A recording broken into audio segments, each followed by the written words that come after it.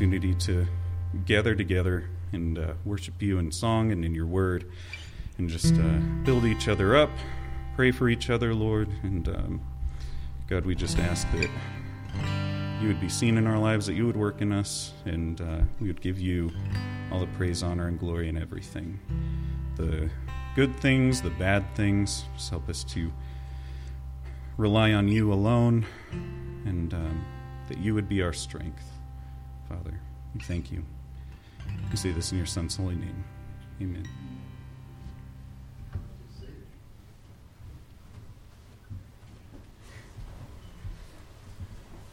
Okay, we're going to take up the offering. Like I say, guest, if you have one of those cards filled out with prayer requests or any information, you can put it in the offering plate. Jim, would you come up and take that offering for us, please, sir?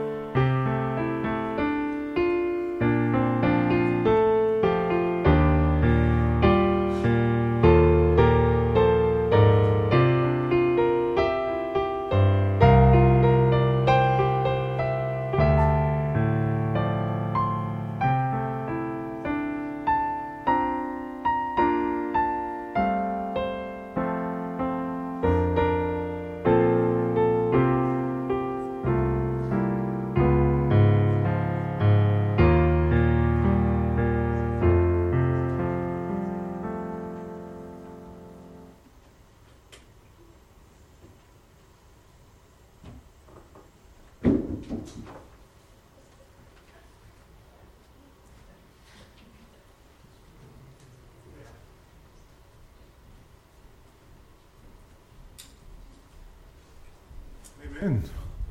Thank you for the wonderful music. Kids, you are dismissed to go downstairs with Tara and Hannah and Roberta. Have fun downstairs while the rest of us get yelled at. Well, not all of us. Just kidding. All right. Well, welcome. Thanks for being here this morning. I'm so glad that you're able to worship with us this morning, and I pray that the Spirit will work in your hearts this morning as we open up God's Word. The music was just wonderful this morning. The offering, all that, it's just a ministry to my own heart. So I thank Tanner and Jess and Tabitha for ministering to us in music, and now we get to worship God through the proclamation of His Word. So if you have your Bibles with you this morning, you can open up to the Gospel of Mark. The Gospel of Mark is where we're going to be at. Mark chapter 3, verses 20 through 30. I'm actually doing 10 verses. That's a pretty good chunk, right, for me. So, and hopefully it won't be too long. I shoot for 30 minutes, and everyone that's been here for a while knows that that's usually not made or marked hit. It usually goes over a little bit, but that's what I try for. And the reason is I don't want to belabor the point, and I don't want to give us too much. I already kind of feel like I give you guys a fire hose every week anyway of information, so I just try to keep it concise and And pray that ultimately that the Spirit will use it. Right? The Word of God is the sword of the Spirit. It's what the Holy Spirit uses in our hearts to transform us and change us. So grateful for God's Word. So grateful to have the opportunity and the privilege to proclaim it every Sunday. But ultimately, I pray that it's not just a Bible lesson, that the Spirit uses it in your hearts and ministers to you individually as we look to Him and ultimately bow our hearts and our knees to what God has for us in His Word. So let's pray. Let's begin with. Father, we come before you, Lord, and just asking, God, that you would do a work in and among us, Father, in our hearts.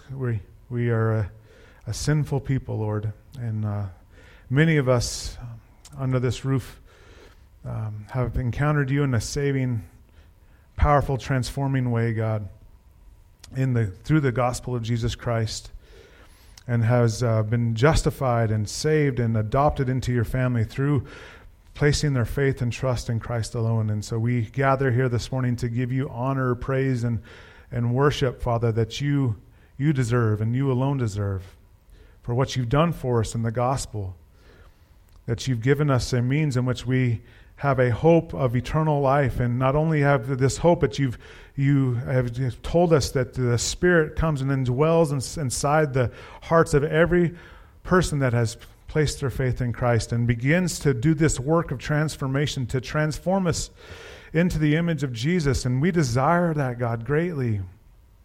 We desire that your Spirit would do that work, and we ask that you would help us set aside the trappings of this world, the distractions of this world this morning, and that we would focus on you and that your Spirit would do that work for your glory's sake and for our good. We ask it in the name of Jesus. Amen. All right, so Mark chapter 3 is where we're at. And we've been going through the verse by verse, this gospel, this recording of Jesus' earthly ministry as according to Mark. And we've seen several different things that Jesus has showed up on the scene, the beginning of his gospel, the good news of Jesus Christ, that he showed up on the scene and that he declared himself to be the Son of God and the Messiah, the promised Messiah that from in the Old Testament that points to this Messiah, this figure that would one day come, that God would send to save his people.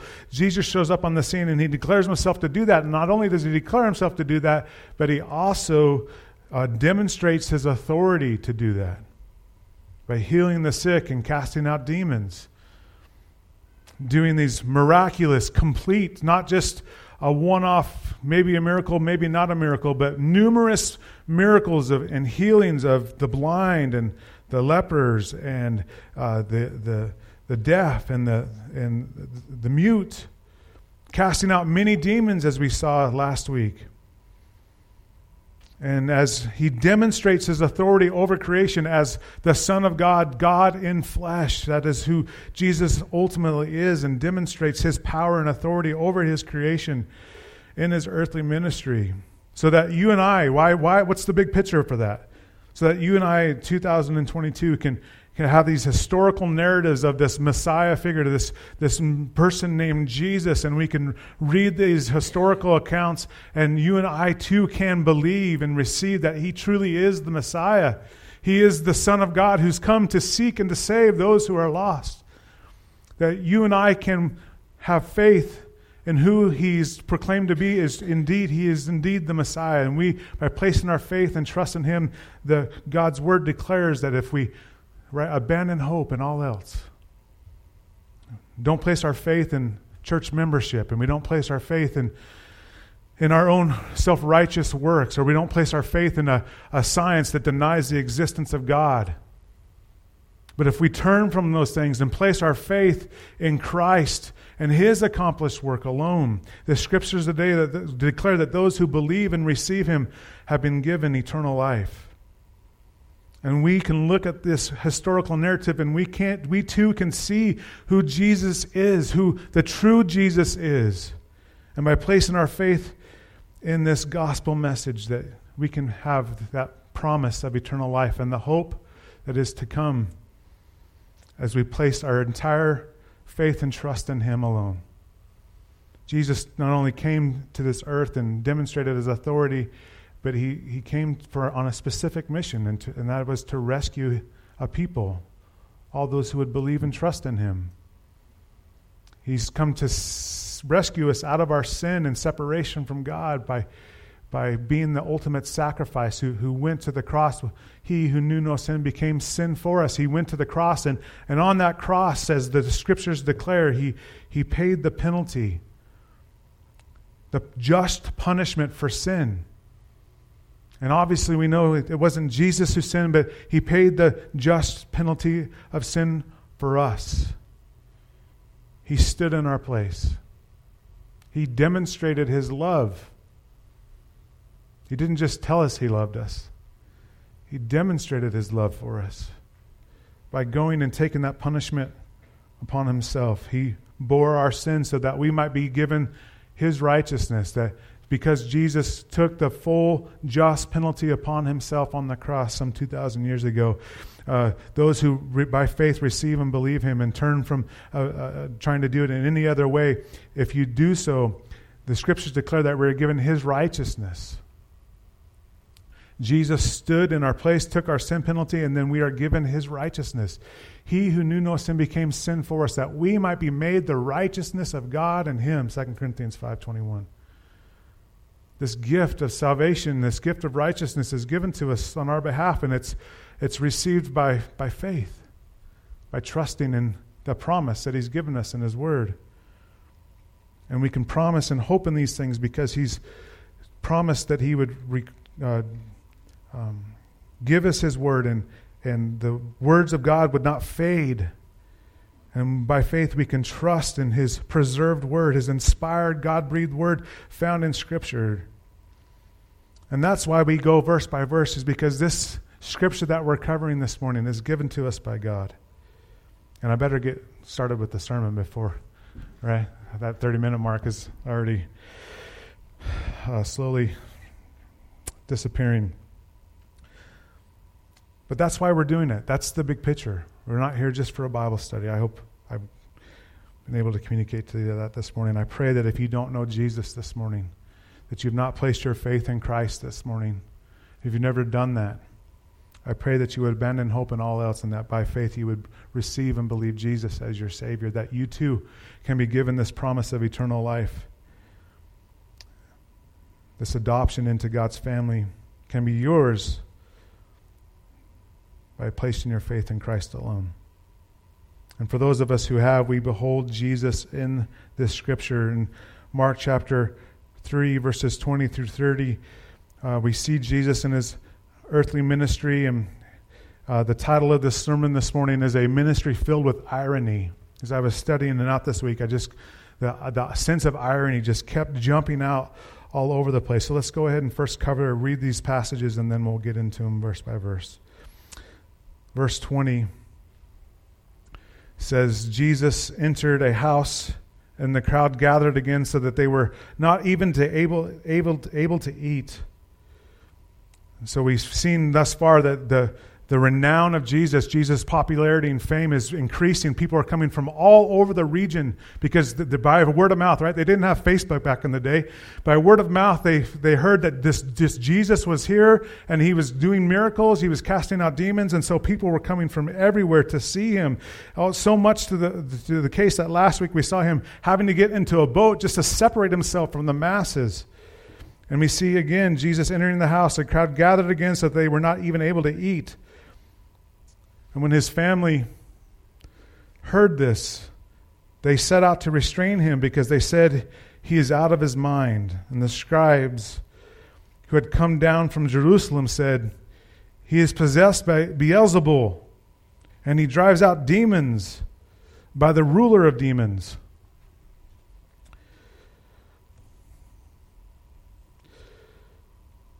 So he summoned them and spoke to them in parables. How can Satan drive out Satan, he says. And if a kingdom is divided against itself, that kingdom cannot stand.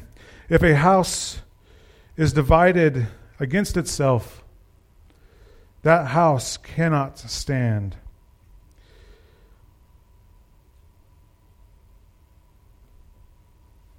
And if Satan opposes himself and is divided, he cannot stand, but is finished.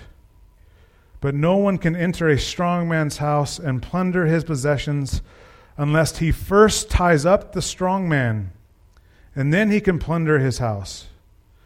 Truly I tell you, people will be forgiven for all sins and whatever blasphemies they utter.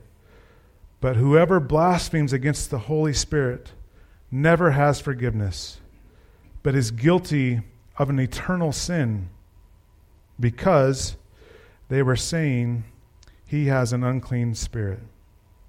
So we have this passage of Scripture. We see Jesus again demonstrating in Matthew chapter 12 that has the same account, and we see Jesus relieving another person, another man of a demonic spirit. This demonic spirit had made him blind and mute, and Jesus heals him miraculously.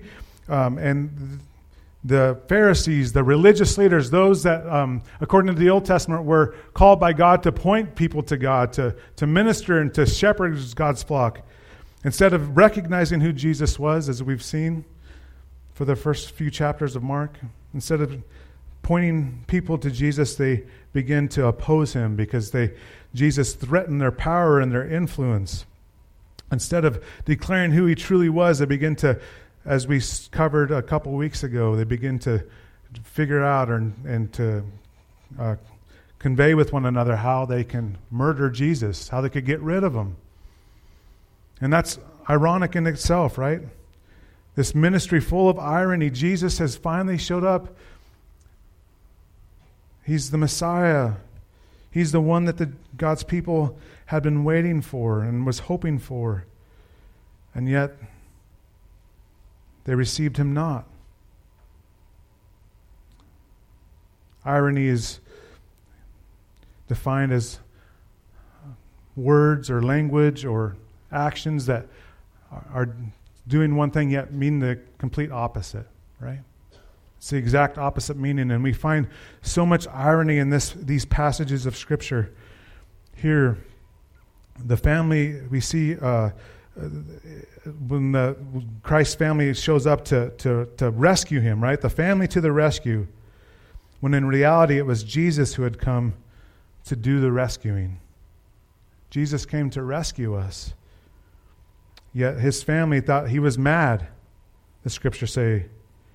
Right? Jesus entered the house and the crowd gathered. In verse 21, when his family heard this, they set out to restrain him because they said he is out of his mind. His family, ironically, goes to save Jesus when Jesus has come from heaven to save them. And then we see in the next passage of Scripture, Mark 3:22, the irony that the works of Jesus are attributed to Satan, the prince of demons, when in reality they were truly the works of God. The irony is just exploding in front of us. Jesus has come. He's demonstrated the works of God and his miraculous healings, and yet, ironically, the religious leaders attribute his works to the work of Satan. Verse 23, the scribes who had come down from Jerusalem said, he is possessed by Beelzebul, and he drives out demons by the ruler of the demons. And so ultimately, there's lots of different connotations to Beelzebul, but ultimately what he was referring to is the prince of demons, and that's ultimately Satan. Right? This character, the serpent that John in Revelation describes as being the serpent in Genesis, is the one who's here and has deceived mankind, had tempted Adam and Eve, and has been at work attempting to dismantle God's beautiful creation and God's beautiful design all throughout human history. Jesus comes to rescue us from those things, and these religious leaders attribute his working to Satan and not to God. And so Jesus hears this, right? And he ultimately answers them with parables. And parables are metaphors that are employed. But biblically speaking, a parable in biblical language is a metaphor that has a deeper spiritual meaning. And we'll see, especially after this encounter and Jesus' confrontation here with the religious leaders, he begins to use parables more and more in teaching. These metaphors with a deeper spiritual meaning. And so Jesus answers these Pharisees with these following parables. And so he summoned them and spoke to them in parables. How can Satan drive out Satan? These religious leaders are saying Jesus' power is from the devil, from Satan. And Jesus says,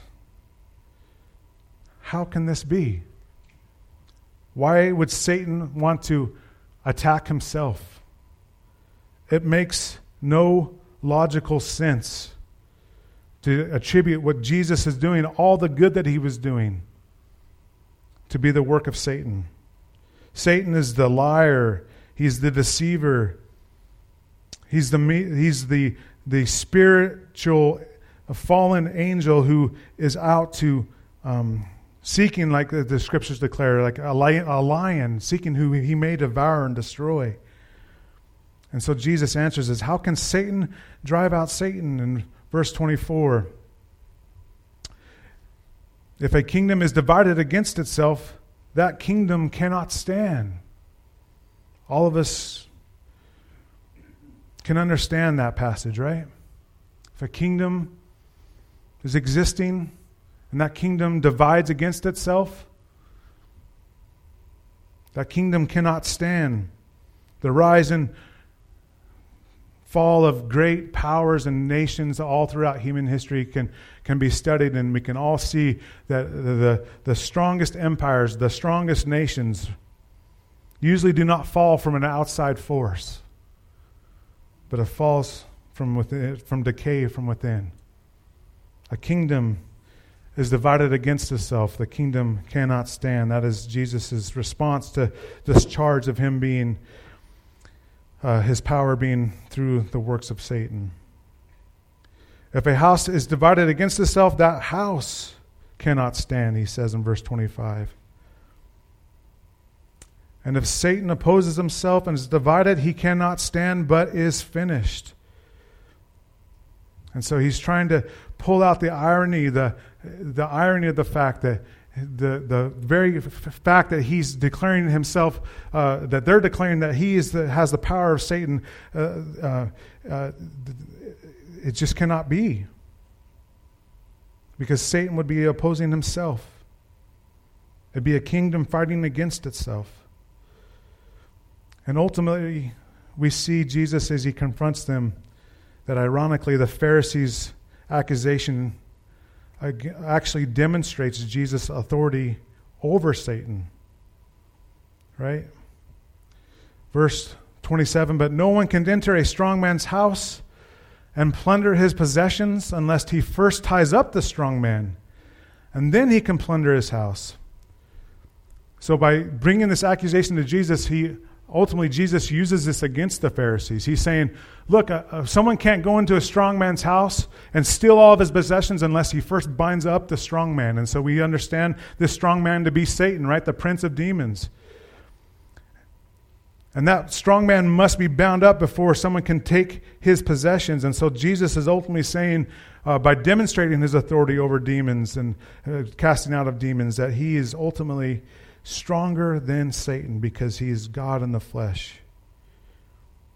He's demonstrating his power and his authority even over the prince of demons, Satan.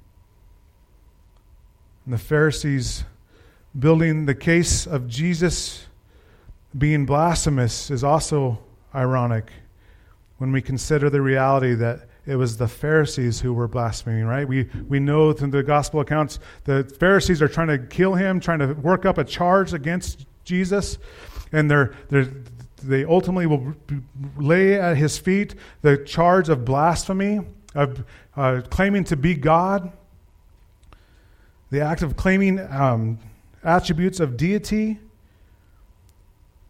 and the act of insulting or showing contempt or lack of reverence for God.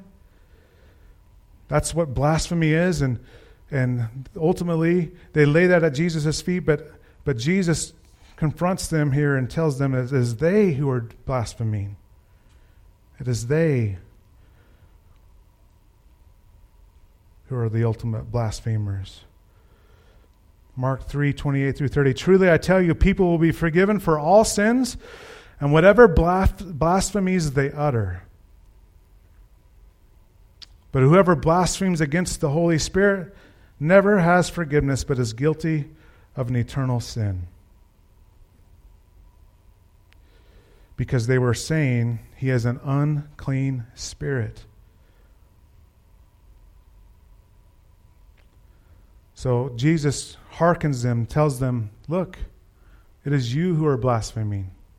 You're blaspheming against the Spirit. The unforgivable sin that Jesus speaks to here, this sin that has consequences through eternity, is blaspheming against the Holy Spirit. The unforgivable sin is the attribution of the work of the ministry of the Holy Spirit. Jesus, in his earthly ministry, was empowered by the Holy Spirit. And his works were being attributed to the works of Satan with respect to his miracles and his earthly ministry. And we know the Spirit, right? We've talked about this. Jesus is not only God, 100% God, but he's 100% man. He took upon the form of flesh. He became a man. And in his earthly ministry, as the perfect man should, he became empowered and indwelt by the Holy Spirit. He was born of the Spirit in Matthew chapter 1, verse 18. He was baptized in the Spirit. We saw in Mark chapter 1. Paul says in Romans 6 that the Holy Spirit raised Jesus from the dead. We saw in his baptism, right, that the Holy Spirit come upon Jesus. Luke chapter 4, verse 1. As Luke records his baptism, says that, or after his baptism, when he goes into the wilderness for 40 days to be tempted, then Jesus left the Jordan, and he was full of the Holy Spirit and was led by the Spirit in the wilderness. And so these works that Jesus is doing, right, is that works attributed through the power of the Spirit. Those Pharisees were able to see with their very eyes these works, these miraculous works that Jesus were doing in the power of the Spirit, and they denied it. Instead of saying they were the works of God, they attributed them to the works of the devil. By denying the works of God, the Spirit of the Spirit in the life of Jesus, they were willfully severing their only possibility of means of reconciliation. They were saying, those aren't the works of the Spirit, those are of Satan. And as we know, as Scripture declares to us, it is the power of the Spirit that we become born again, that we are able to be saved from our sin and what we truly deserved. And by denying the Spirit and its power, they were literally and willfully severing their only means of being reconciled to God. And that is the case for us today. Our only means for us to be reconciled to God is through being born again, born from above, through the washing and regeneration of the Holy Spirit of God.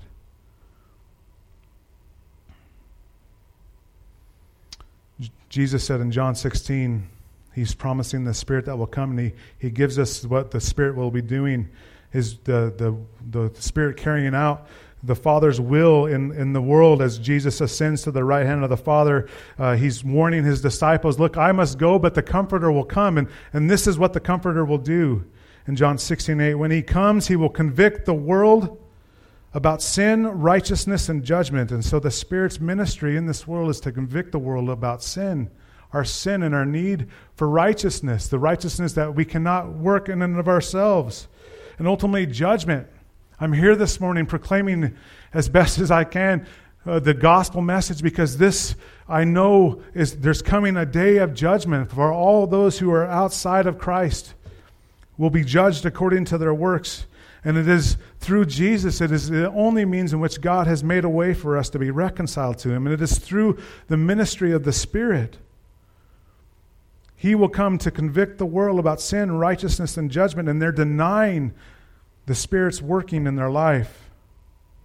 John 3:6, whatever is born of the flesh is flesh, and whatever is born of the Spirit is spirit. We must be born again by the Spirit of God. And by blaspheming the Holy Spirit, they're severing their only means to be forgiven, to be reconciled. And so I just want to close in review of this passage of Scripture. I just want to be clear. There is no sin, and I hope that you hear me this morning. There's no sin that is too great that can't be forgiven in Christ, except for the one, the blasphemy of the Holy Spirit, or the blasphemy of the Holy Spirit. That's important for us, because as soon as we hear this one sin that we can't be forgiven of, all of us, right, should do a check. It's like, did we do it? Maybe I'm the only one concerned that you might have blasphemed the Holy Spirit, the one sin that you can't be forgiven of.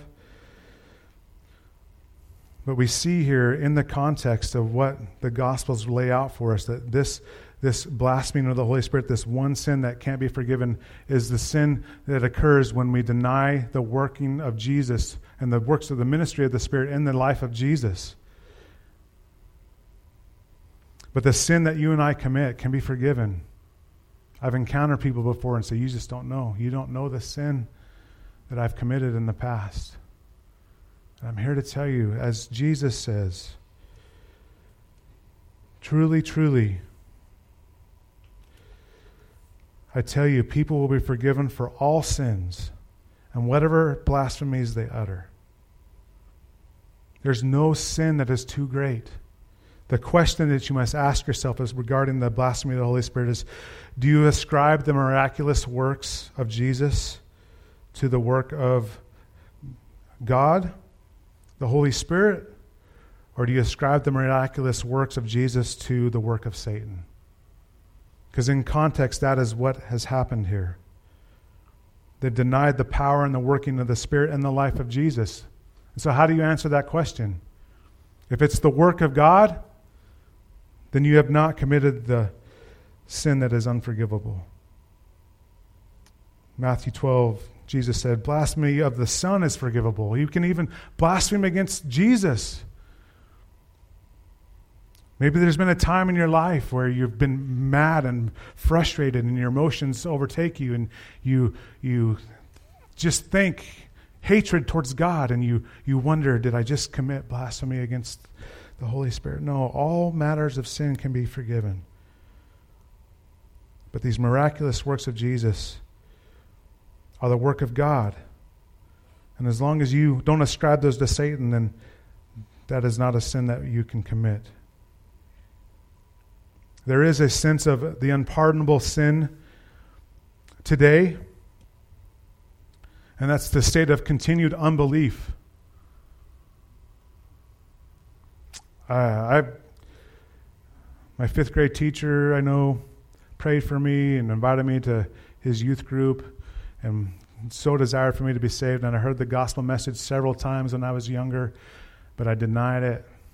Into my teens, I've heard the gospel message and I denied it, and I denied it, and I denied it. And then in my late 20s, right, the Spirit convicted me of my sin and my need to repent and believe and trust in Christ alone. And so I believed. But if I were to continue in my life to keep pushing the conviction of the Holy Spirit and my need to receive Jesus as Savior, that is, in a sense, the unpardonable sin for today. You must turn from your own ways of doing things, your own justifications for your life, and receive and trust in Christ alone. You must allow Jesus or God the Spirit to do that work. And this idea, this sense of this constant state of unbelief is a sign that you will one day be judged for your sin. You'll be found outside the Lamb's Book of Life. And so my plea to you this morning, and my prayer, knowing that you in and of yourself can't do it, that my prayer is that the Spirit of God is convicting you of your need to receive and believe and trust in Christ alone. that he would give you the gift of faith and the gift of repentance, as the scriptures declare. That you can be saved and justified and adopted into his family by trusting in Christ alone. That you would believe. So whoever so believes on Christ will be saved, the scriptures declare. But this continual state of unbelief will be unpardonable at the day of judgment. And that is our plea and our warning to you this morning. And then we have the ultimate irony in closing. The ultimate irony that's found in this passage of Scripture, or the results as we conclude this passage of Scripture, is it was the Pharisees who were doing the work of Satan. They ascribed the works of Jesus as the works of Satan, but it was them who were doing the works of Satan. John 8, 43 through 44 explicitly say this. This is Jesus encountering these religious leaders, and he explicitly says that they were doing the works of Satan. Verse 43 of John 8, why don't you understand what I say? Because you cannot listen to my word. You are of your father the devil, and you want to carry out your father's desires.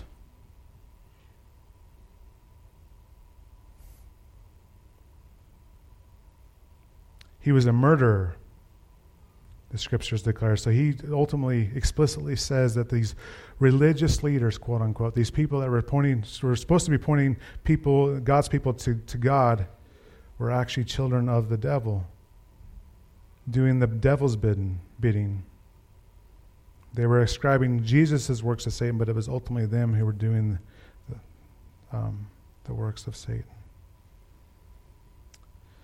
He was a murderer from the beginning. Jesus tells us about Satan. He was a murderer from the beginning and does not stand in the truth because there's no truth in him.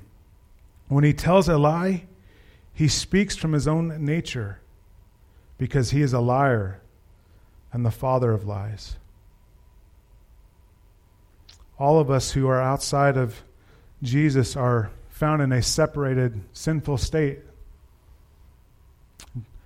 If we remain in that separated, sinful state, separated from God, there is no hope, and ultimately judgment lies upon us. And that's what makes the good news of the gospel so good, that Jesus has come to rescue us from that. Jesus, by taking the penalty and payment upon himself for us, has made a way for us to be reconciled to God. And I pray that today would be the day that the Spirit would convict you of your need to receive Jesus. And I just want to close here with this application, modern day warning for us. There's some in the Christianity circles who would say to us as Christians that if you deny gifts, or if you see someone performing a miracle and you deny it being of God or of the Holy Spirit, that you can run into this risk of becoming or doing this unpardonable sin of blaspheming the Holy Spirit. But that's not what Scriptures declare to us. Contextually, we say, hopefully you've seen this morning, that the unpardonable sin is that ascribing the works to Jesus to the works of Satan and not to God. But people would say that, and I just want to close with this warning that Scripture does not tell us that, number one. But number two, Scripture again and again warns us that there will be people in the last days that will try to persuade us and try to confuse us and do these spiritual works that are not of God, yet they will turn around and say, well, if you don't believe, then you're going to be blaspheming the Holy Spirit. And I just want to tell you, church, that Scripture again and again tells us that we are to test the spirits. It gives us permission to test those who have these claim this authority that is from God and these miraculous gifts.